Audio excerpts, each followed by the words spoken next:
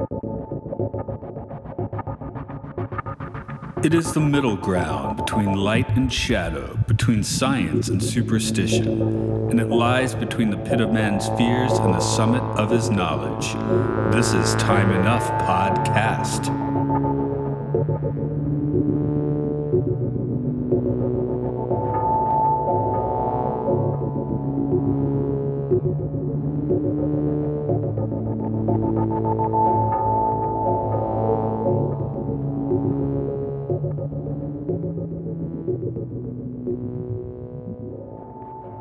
Hello, welcome to Time Enough Podcast, where we get into episodes of The Twilight Zone and beyond. This is Matt here.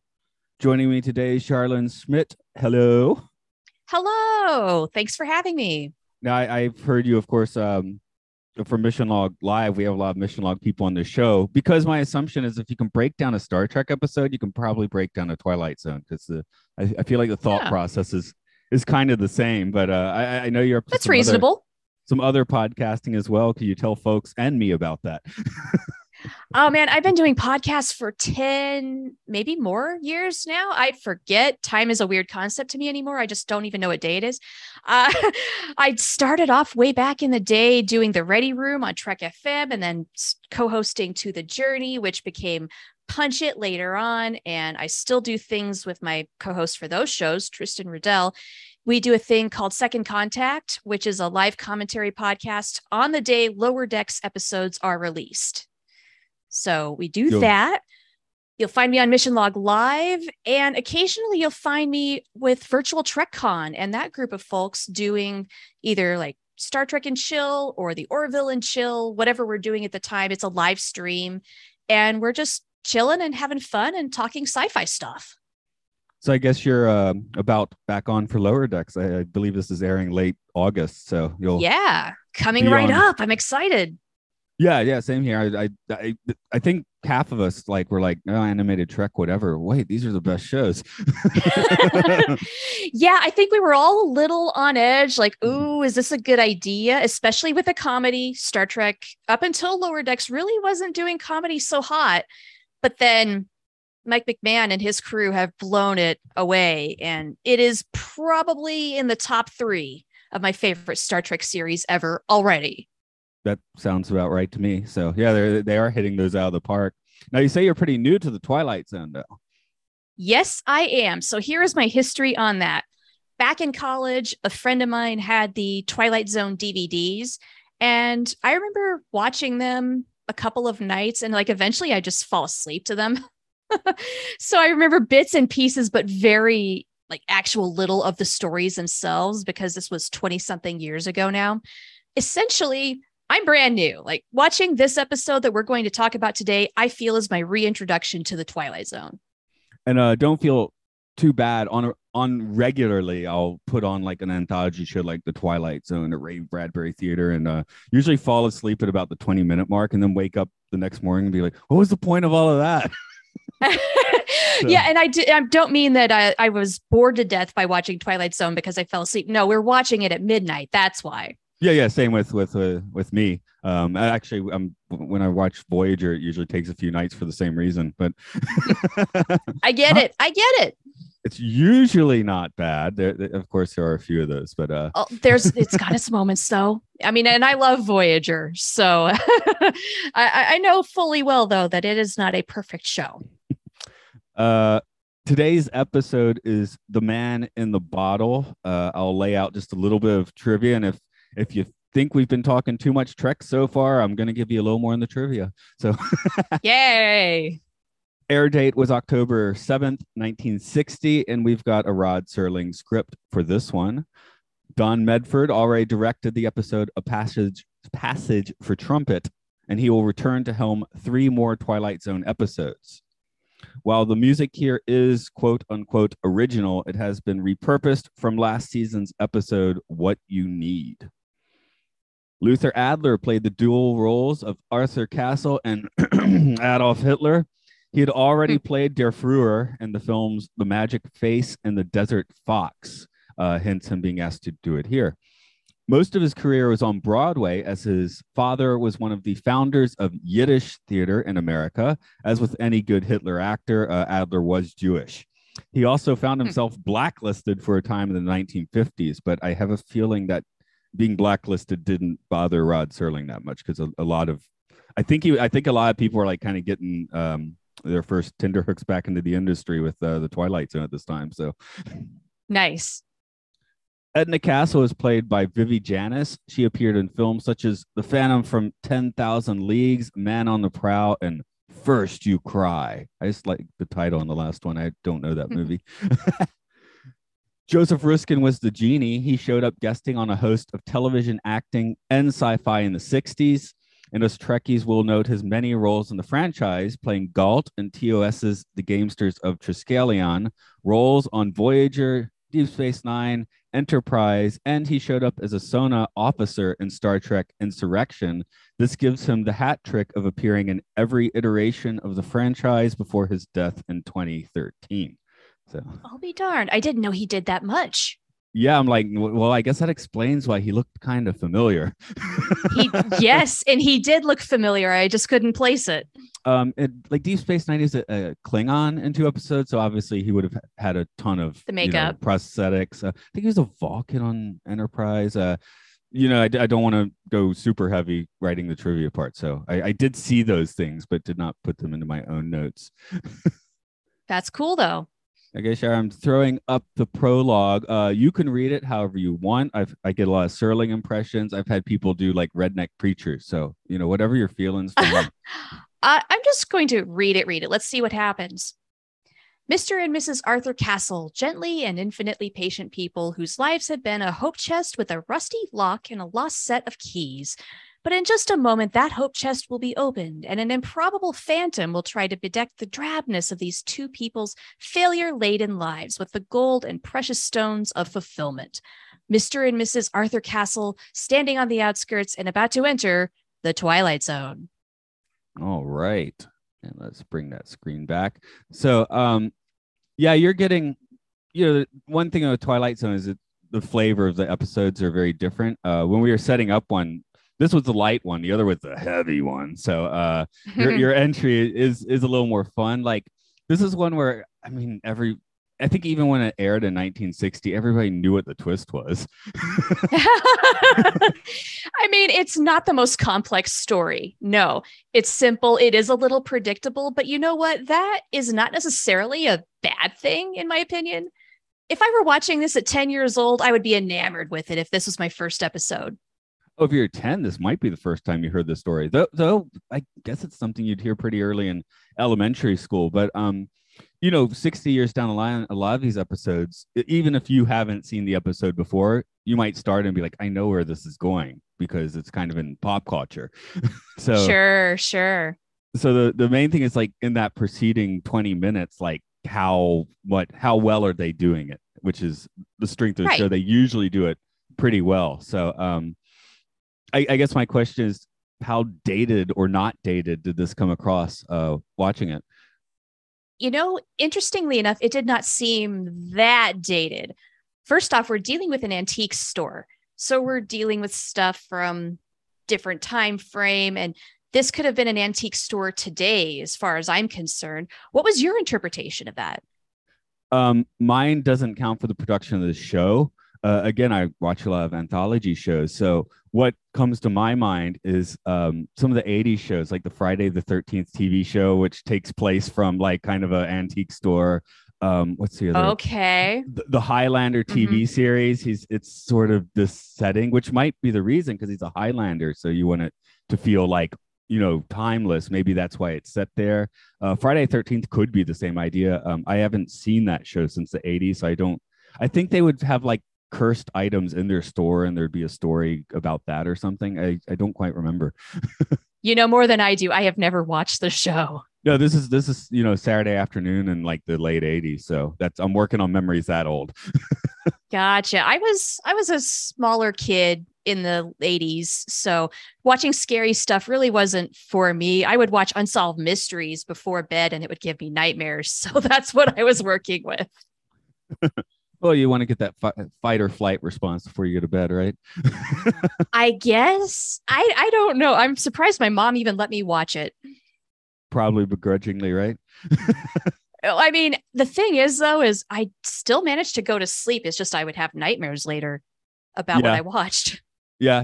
A lot of the Twilight Zones will give you the nightmares still. Even now, this one won't. I don't know. The genie's face could show up in your nightmare. So that seems plausible. Yes. I mean, that's okay though. I mean, Disney movies show up in your nightmare sometimes. It's weird how that works, isn't it? Yeah. Yeah, just a spontaneous memory popping up. Why in the world did I think about this? It's been 30 years. One thing with Edna Castle, she's relatively sensible the whole time. Like, this is weird. This is, she's probably read The Monkey's Paw before. She knows where this is going. And then when he comes up with the worst of all the ideas, that's when she's just suddenly like, yeah, let's do it. Okay, I'm really glad you brought this up. I did not understand why she was suddenly on board with this idea of all of them, the worst one. No, Edna, no. No, Arthur, no. I think this is one it's probably pretty likely I have seen this one before, but it's not one like I remember well. And my note just before that is when he's thinking about the final wish to be, in charge of countries, he's wishing to be Hitler, isn't he? Yeah. Now, I did not predict Hitler, but I knew that this was an awful idea. If you are wishing for irrecoverable power, this is not going to end well for you. He does not think this through at all. And you would have thought after the whole thing with the $1 million, he would have just taken a little bit more of a moment. Maybe he and Edna could have talked this through a little bit, but no, they seem to lose any common sense between the two of them whatsoever. It's quite sad, actually. My expectation was they would have something very Hitler-esque, but I didn't think they go directly to 1945 bunkers and swastikas, I guess. No, they went right for it, and they were front and center, weren't they? But learning that the actor had already done Hitler a few times, it made sense. Like, is it Bruce Greenwood who's like played JFK on like multiple occasions?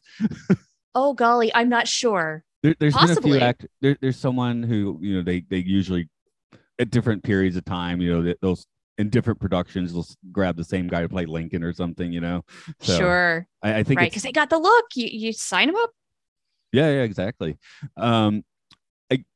So what are the wishes here? The first one's $1 million. No, the first wish is to fix the pane of glass. Yeah, we're starting out very small and conservative just to see what happens, which maybe lulls Arthur and Edna into a false sense of security.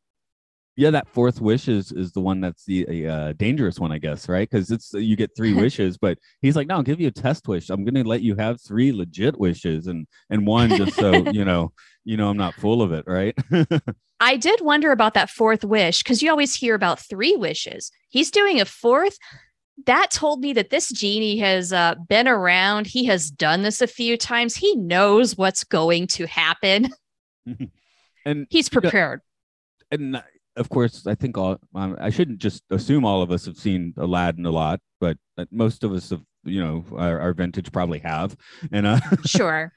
And I was like, Robin Williams' genie does not want to be in the bottle, where this guy's like, he must have like a man cave in there or something, because he seems perfectly happy to go back in. Maybe it's like the Doctor Who TARDIS, where it's a lot bigger on the inside. He might have a really luxurious room in there for all we know. Yeah, or maybe he just shrinks himself and he lives in a bottle world of his own. Right. Maybe he's only like micro inches here. That could be the follow-up episode, A Bottle World of Its Own. I like that. Yeah, we need the follow-up. We really do. So, wish number 1's a bit small. Edna at this point does have the right idea. I did find it interesting in her protesting. She goes with the word unholy. Yeah. So this is just coming, I guess, from the fact that maybe she's a religious person. That's the context I get out of it. Yeah, which does, I guess, make a genie like a little more problematic, right? I mean, that's the same. Basically, it's a demon from a Christian perspective. Although demons in old school can be good or bad. They're just, outside sources. So yeah, or she's just getting creeped out by the very idea, and that's the word that came to mind as maybe sacrilegious or something. I don't know. We didn't get enough background to really know the context of that word, but it is a choice for sure. Right. Well, in the Middle East, they have the jinn, right? So that's where the genie directly come from, and would be the analogous idea to Western daemons. Do it the Greek way, so we can include. Sure. I like the idea that it's they're more or less tools, and although they will trick you if they're the nasty ones, right? So, Right. This is a nice nasty one. He's almost got a nice smile, except for the fact that it's super creepy. Well, it is a little creepy. I didn't think he was an evil guy, though. It just he comes out, he's summoned, and he's going to do this thing. He kind of knows that this is going to end badly, but what did he say? Every once in 101 years, Yeah, this happens. exactly. So he reminded me, for whatever reason, of the meme of condescending Wonka by the way that he talked. Okay, oh, you really think you're going to do $1 million, huh? We'll see how that goes. Sort of like that. Yeah, Willy Wonka actually is sort of, like the emotional beats are sort of similar, where people keep, in that case, they're just wishing for candy and meeting horrible ends. But True. we call $1 million, candy if you want. So yeah, but yeah, the first one is the Dr. Evil wish. He only wishes for $1 million. Only $1 million, which of course backfires, and we knew it would. I mean, I'd take it. Yeah, and when the IRS comes calling, don't leave a giant pile of money on your floor. That's rule number one. Yeah. Again, not thinking. One, they didn't think it through because the whole tax-free thing, the genie calls him out on that. But then, yeah, he's also getting 5s and 10s. That's a lot of bills for $1 million. Condense that just a little bit and haul it to the bank, man. Put it under the mattress, something. Low budget Uncle Scrooge, with his big vault of money. So they just roll around in a pile of bills. I guess maybe that was the idea. The genie just kind of hang out waiting for things to go wrong. He's just kind of sitting in the back, leaning and with the creepy smile on his face. So he does. He's just going to sit and watch, and he's entertained. Shouldn't he go away for a while or something? Hell, he's out of his bottle. Go get some Mexican food, right? If I were him, I would definitely get a burrito while you still can, bro. Oh, my note was, do you have to wish for him to go away? Is that a wish? Oh, that's a really good question. I didn't think about that. Is that could have been the fourth wish, right? Okay, we're done. Can you go now? That would have been a better twist. No, it wouldn't have been a horrible twist. Well, let's say Arthur was about 3 times smarter than he was about this whole thing. And he got 3 really good, well thought out wishes. That's how this would have ended. But that's not the moral of the story. Here's the weird thing, though. And so far in our conversation, we've made Arthur sound like an idiot, but it's shown at the beginning he's got like a kind heart. He helps the lady with her, bottle scam. What does he do with the 1 million? He starts giving it away, we just heard a few episodes where, just spread your money like fertilizer so it'll grow. So it's like his heart's in the right place, but he's still like getting shafted. I guess that's the thing with, being handed genie wishes. It doesn't, Aladdin also gets kind of shafted from his wishes, and other than stealing bananas and stuff, he doesn't seem that bad. Yeah, poor Arthur. He really has been down on his luck in this whole time. And I think that helps him pay it forward, which also backfires when he's only got $5 left after he gives it all away. And then the IRS takes almost the rest of it. Yeah, I do wonder if in 1960, as soon as you see the money pile on the floor, is IRS the first thing that goes through your mind at that point? Now it does. I really don't know. How much money you're going to get taxed on it? Yeah. Did the genie summon the IRS agent? Because he showed up awfully fast. Yeah, who reported? Exactly. Who reported this? Did someone be given $50,000 and it's I'm going to go report this guy who just gave me $50,000? That's super not cool. No, it had to have been the genie, right? Yeah. I was it's not a bad time to just peel off to Bermuda for a while, Right. Have you not heard of offshore bank accounts at this point in history yet? Yeah, exactly. So that's wish number 2. Oh, okay. Wish number 3, of course, has to be the horrible one because wish number 4 is unwishable. The worst. Right? Yeah. So, just before he makes this, I was wondering if this is like a mildly psychedelic death of a salesman, but but then I'm like, only a psychopath wants to be the head of a country. So maybe... This is a very good point. So what is this saying about Arthur? Is he just not using his brain because he thinks power is going to be awesome? Or is he deep down like got some secret life going on here? And then that is when his wife decides, like, instead of like making him try to think more, I guess I'll just be an enabler now. Why? It just completely detracts from everything else that she's been doing up to this point. I almost wish she was the one who had the wishes, because she was the one who was actually trying to put the brakes on things and say, wait. Let's try to be reasonable about this. But Arthur, definitely on the more impulsive side than she was. It's funny because, like I told you, I teach kids, and sometimes we're practicing English and doing moves for a game on the board, and I have a kid that come up, and especially when they're like a little older, like 12 or 13, and I'm like, come on, you have a little bit of strategic mind, don't you? And they just make like a terrible move. I'm like, are you sure you want to do that? They're like, yeah. Are you sure? You're sure? Like, yeah. They sit down, and then me as the next move, or another student comes, just trounces them, and they're like, oh my god, I didn't see it. I'm like, I warned you like twice. Like, look at it again and think about that should have been your clue there to try again. Because the genie's like, I can do that, but are you sure you don't want to reword that a little bit first? Like, read the room. So yeah, he's really trying to guide Arthur to doing the better thing here, and he's still just there's no hope for the poor guy. So, maybe this is why he's so unlucky. He's just not putting things together. He's nice, but he's dim, I guess. So maybe, or his logic centers just aren't cranking the wheels like they used to. Maybe he's not a spring chicken anymore. He's not old, but he is middle-aged. Maybe he's just not used that part of his brain enough to keep it nice and running. This might be a fun place just as a, like a late stage sort of re-edit of this episode where you can keep the dialogue and everything, but now we take out the bunker scene and just put in that meme of downfall and then put Arthur's dialogue in as Hitler screaming. Do you know what I'm talking about? No, I really don't. Okay, there's a movie, Downfall, which it's a very good German movie. Oh, wait. Yeah, you know the meme. Sorry, okay. No, and I remember this. Yes. So I'd like to just so many memes.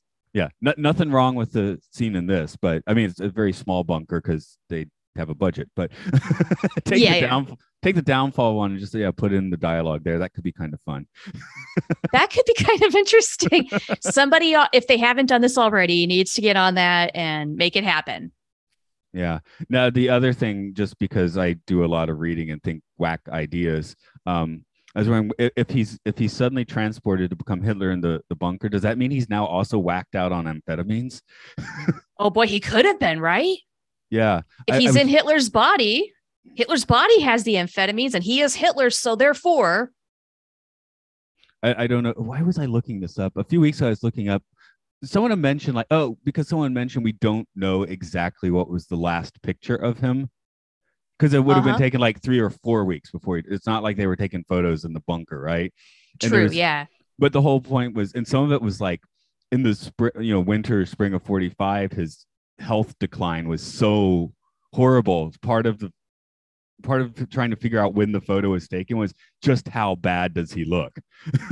Right, because if you've ever looked at those before and after photos of meth users, their first photo, they're usually like young and they look fantastic, bright future ahead. And then in the second one, they are 85, downtrodden, missing teeth. It looks terrible. And this isn't any word on politics, because this is every president is the same thing. If you look at the beginning of their term and the end of their term, it does not look at all like they have aged for 8 years. It looks like they've aged 20 or 30. Yeah. Yeah. So, hard work. That's one thing I'll definitely worry for Biden. Well, yeah, he's already 79 now, Is that right? Yeah, and I'm just saying he started off, when he was inaugurated, he Right. already looked really old. So I That's think because he was. we Yeah. might. I'm thinking, especially if he goes 8 years, we're gonna have like the crypt keeper by the end. Oh my goodness. He'll just be like a withered old man, barely moving around. Yeah, wrinkly flesh. That's all we'll see. Poor guy. Oh, and I don't know. We'll see. We're gonna get back to the episode a little bit, but you were you watching this on, I don't know, Paramount Plus or a disc, or I was watching on a Paramount Plus. Yeah. does it have the bumpers at the end, like a little bit of network adverts? No. Okay. I'm just mentioning, I've already recorded, actually yesterday I recorded the episode that comes after this. And there's a shot just of Rod Serling like looking at you, and then you're looking down on a room. And it's just like very vertigo inducing. And I didn't mention that. Interesting. In that episode, Okay. so. I missed this entirely. Oh, maybe I'll just send an image because it's so weird. It's kind of hard to explain. But getting back to this one, yeah, I guess the last thing about the episode proper is like I'm pretty like they seem to be struggling, but it can't be that expensive to replace your glass. I don't know. What were glass prices and installation like at this time? Maybe it was more at a premium than it might be today. It could be. Yeah.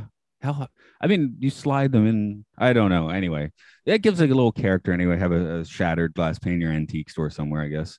Right. Well, it would be like an easy replacement, though. So if you just get the pane of glass, maybe you could even do it yourself. Yeah, if it slides, it wouldn't be that big a deal. So I guess that's the thing. That was the first. That was the first wish. So, he could have just made that happen on his own without too much trouble. Possibly. Although giving away $1 to the old lady was a big deal. So yeah, maybe maybe things are kind of dire there. Yeah, I was about to say they could sell some of it off, but it's the place you already sell it off. So I guess you can't do that. No. As I mentioned, I have a few questions about each episode. All right. I thought that, well, they're vague enough that people take them many different ways. The first one being, who exactly in this episode went through the Twilight Zone? Ooh, boy. At first, I would say Edna, actually, because her mind is racing with possibilities and she's trying to get a grip on this. But then I would say by the time Arthur is Hitler, it's him. Yeah, and for sure. He's flipping out. And this is absolutely not what I thought. No, I want it all back. Yeah, as soon as you like open your eyes and you're Hitler, I think you're definitely got your feet firmly planted in the Twilight Zone. I thought it was interesting that you mentioned Edna being in the Twilight Zone in the earlier part, because I felt like that weird switch in demeanor when she suddenly like, yeah, let's make wishes. Like that was kind of the switch flip. And we've seen that in a couple episodes now, especially with the female characters, where it's like somewhere in the episode, like the key gets turned and now they're like, they've lost their agency or they're a different character. Whereas the male characters tend to get more just like, frantic and hysterical. Like it's like their character doesn't change. They just go off the rails, right? But interesting. This is a theme, huh? Well, that's the thing of doing every episode in the Twilight Zone. You start to notice, because I'm just thinking some examples would be the Chaser. I mentioned the love potion one where once she takes the potion, she's suddenly lost her agency completely. There's another recent one that had A World of His Own, where the characters basically discover they're not real.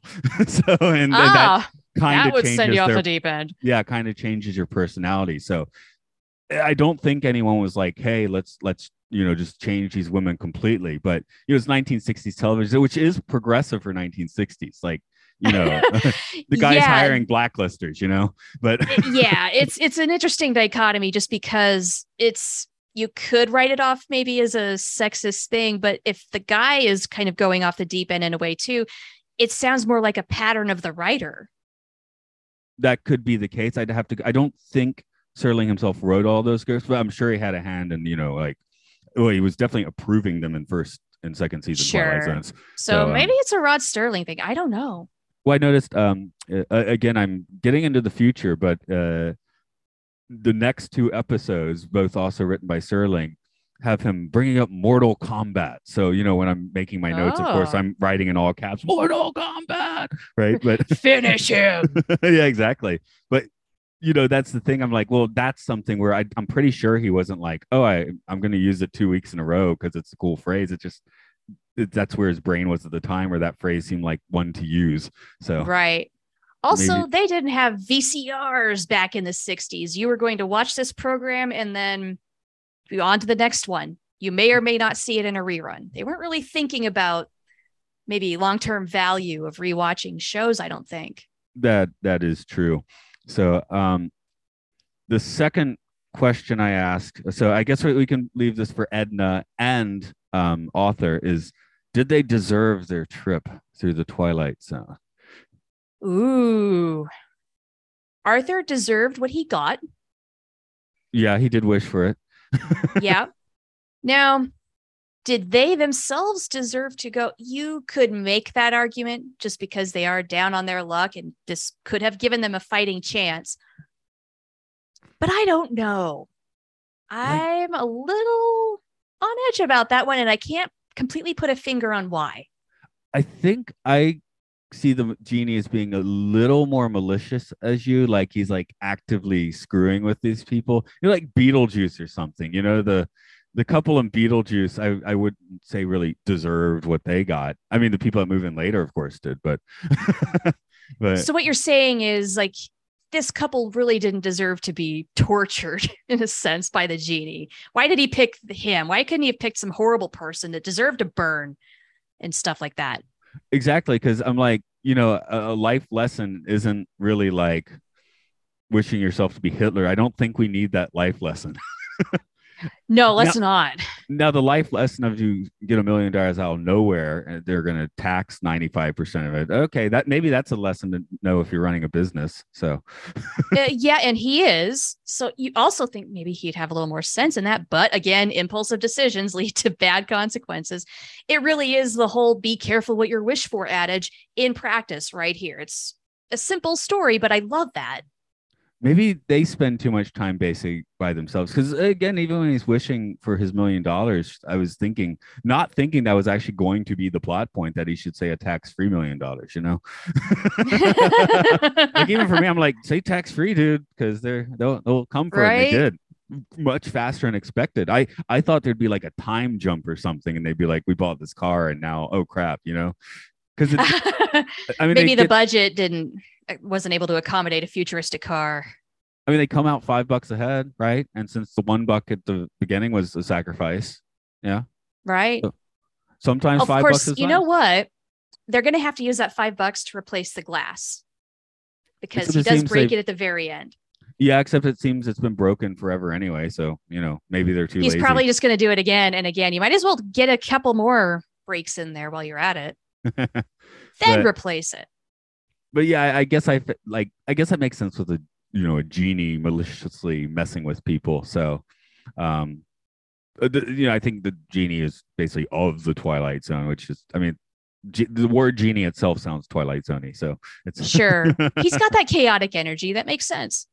Yeah, I mean, you couldn't do this now because everyone would expect like a manic Robin Williams genie or something. I didn't see Will Smith's genie. I don't know how that worked out. So.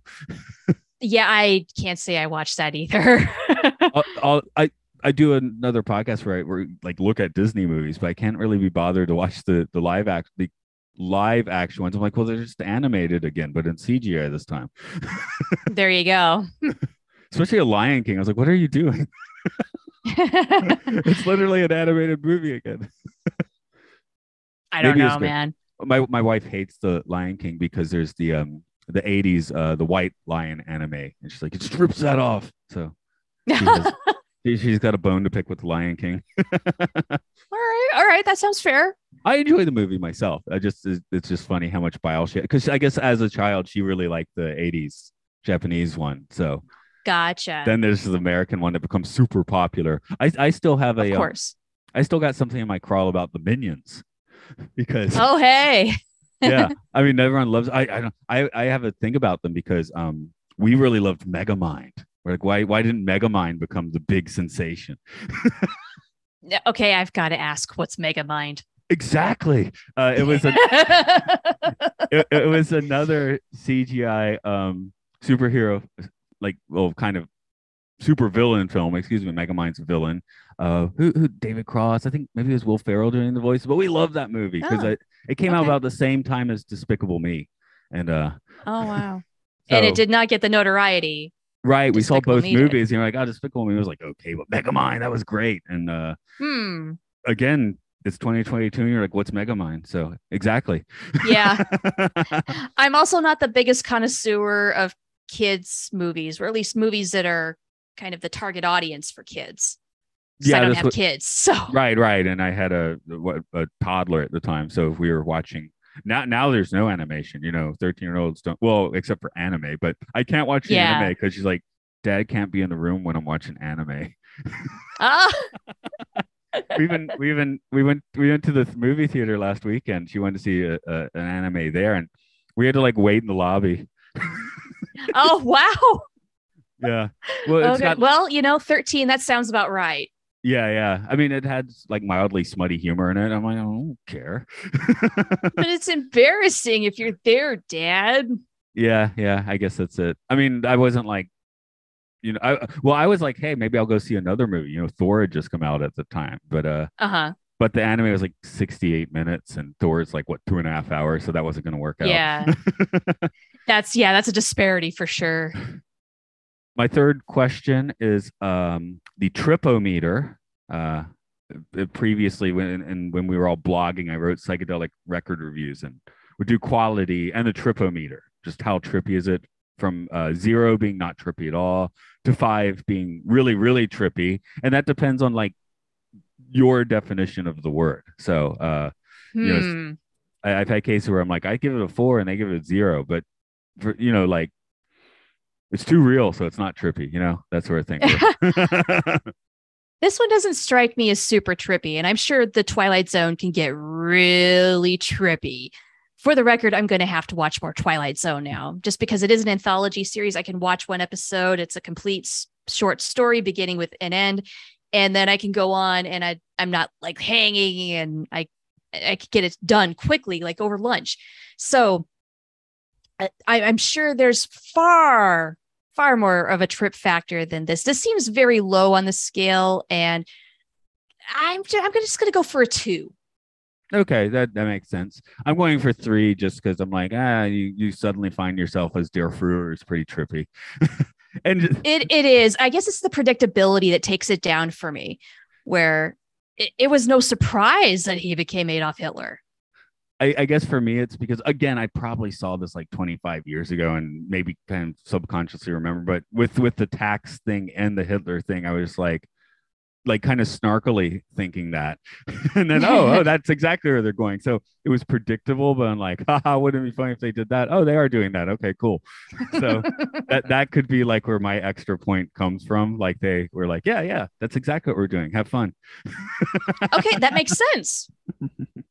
But no, like I don't want to spoil episodes for you. Excuse me, I haven't seen that many. But yeah, and if you are rewatching them, the nice point is that it's like there's not even like a two-parter or a sequel.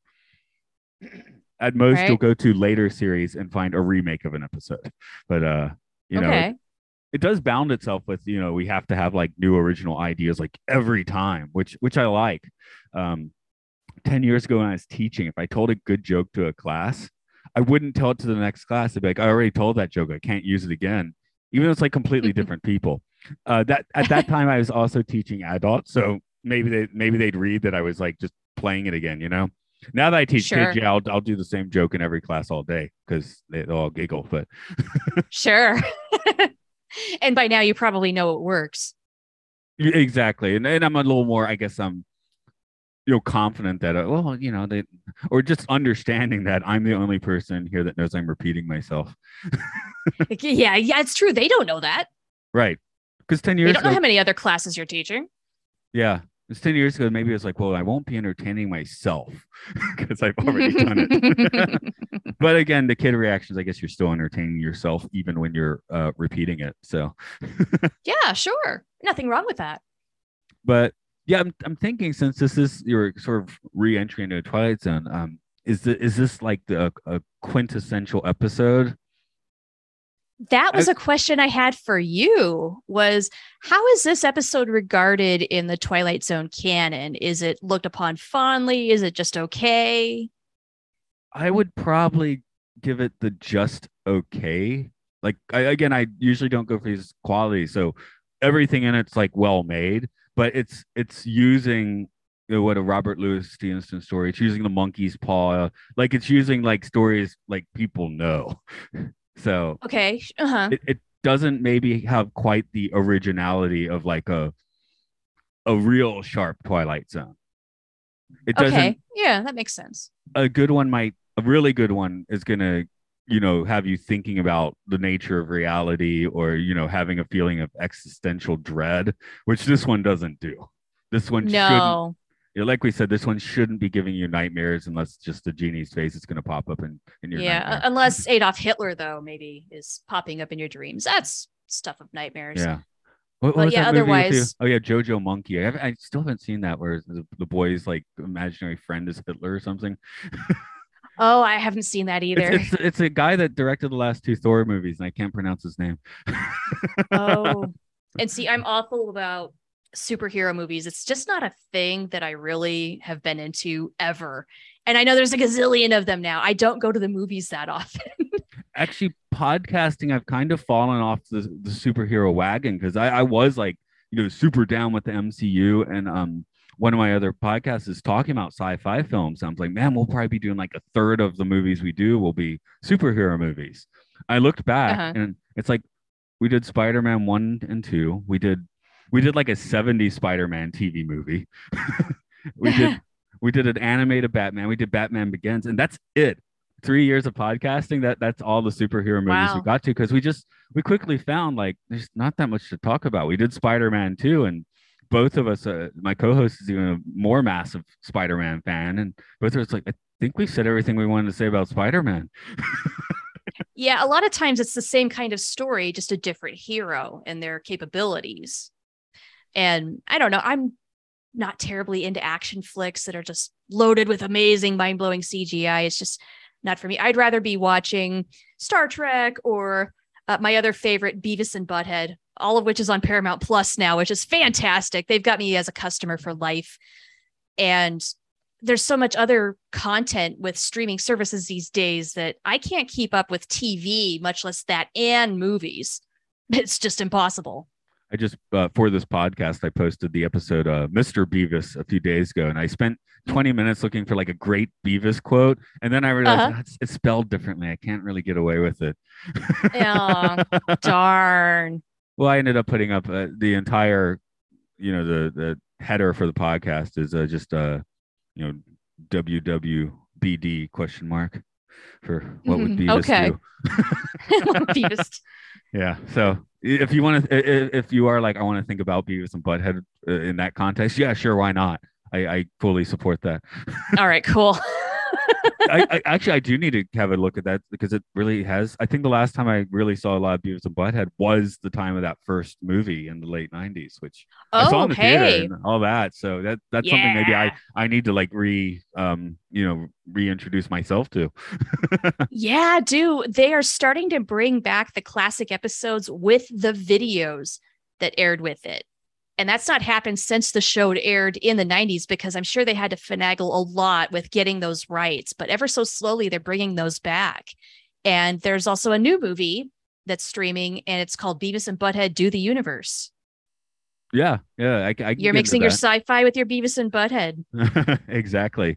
Because my parents didn't get cable till I went off to like school. So the only like on the air Beavis and Butthead I would have seen would have been like at friends' houses with the video, because I do remember seeing it with the videos and stuff. But sure. They were playing it all the time on MTV. Yeah. That's I guess that was their last ditch attempt to like actually show videos. Yeah, it was pretty close to the end, I think. Yeah. Another one that this one's way more obscure, but it's Alex Winter's project from Bill and Ted. And he had a show.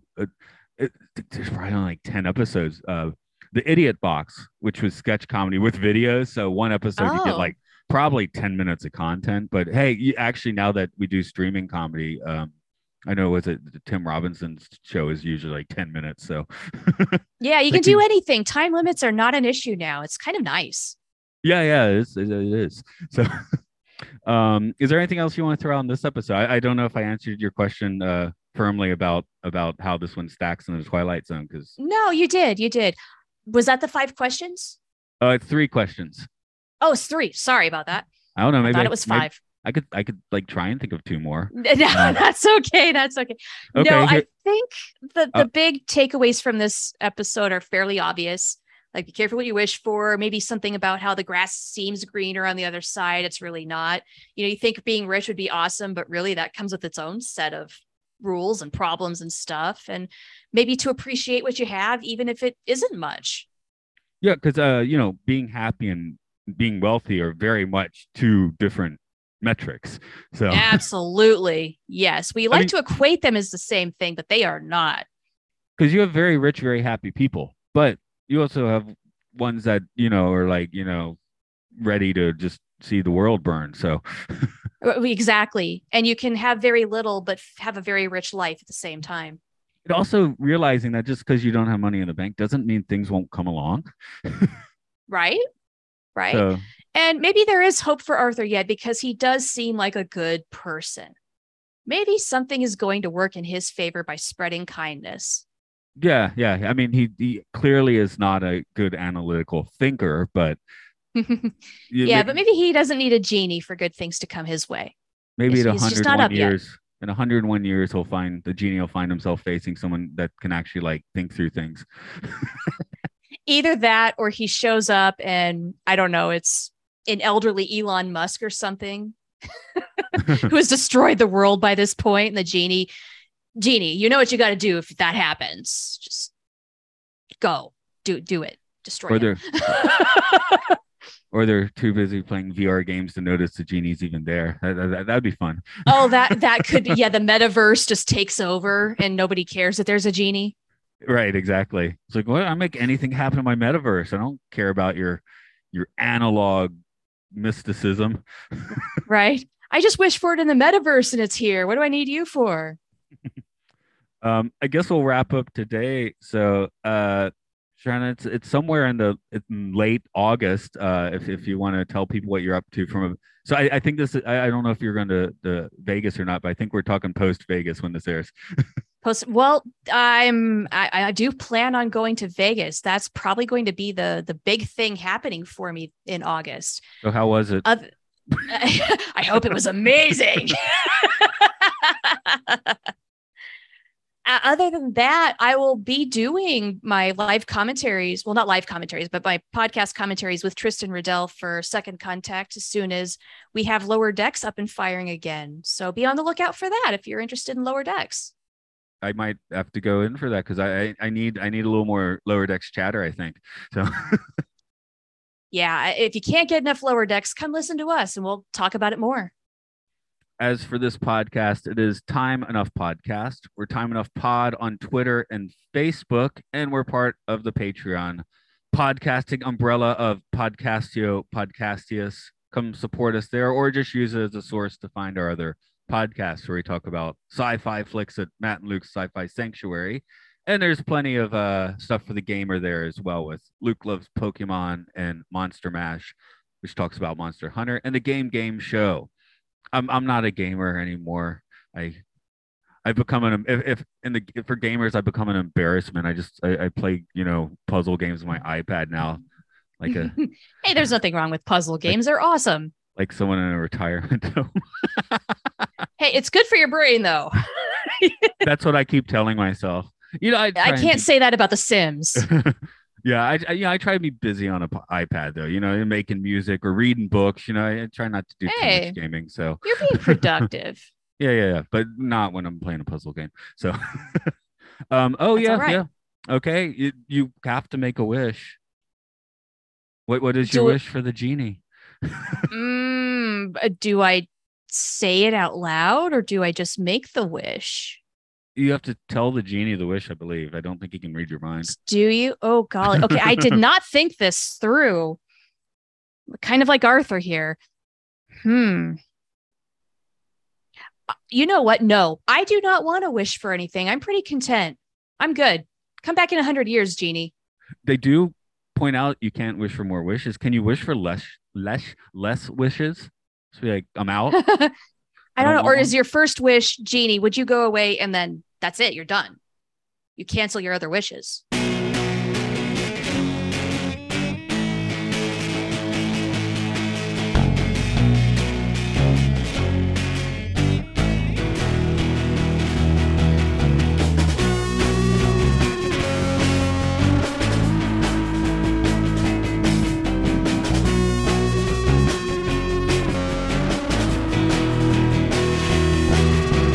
The primordial drama leads ever into the genesis of creation, eternally unfolding dreamtime rhythm of light and love.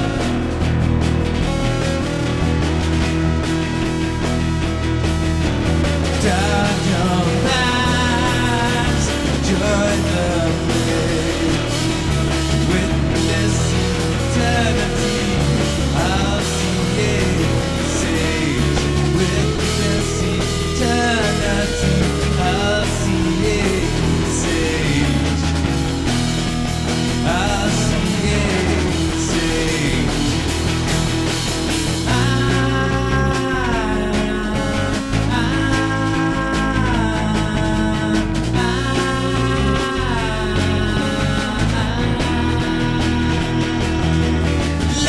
Through the lattice, shadowy mud bricks, arteries in the muddy mouth. Sounds of the canyons, dreams from below, perpetually to flow,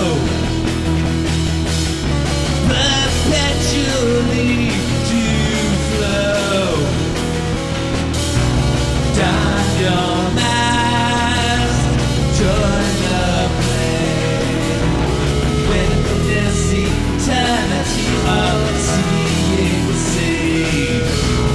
Witness eternity of seeing saved. Of seeing saved. Of seeing saved. Splendor of the sun.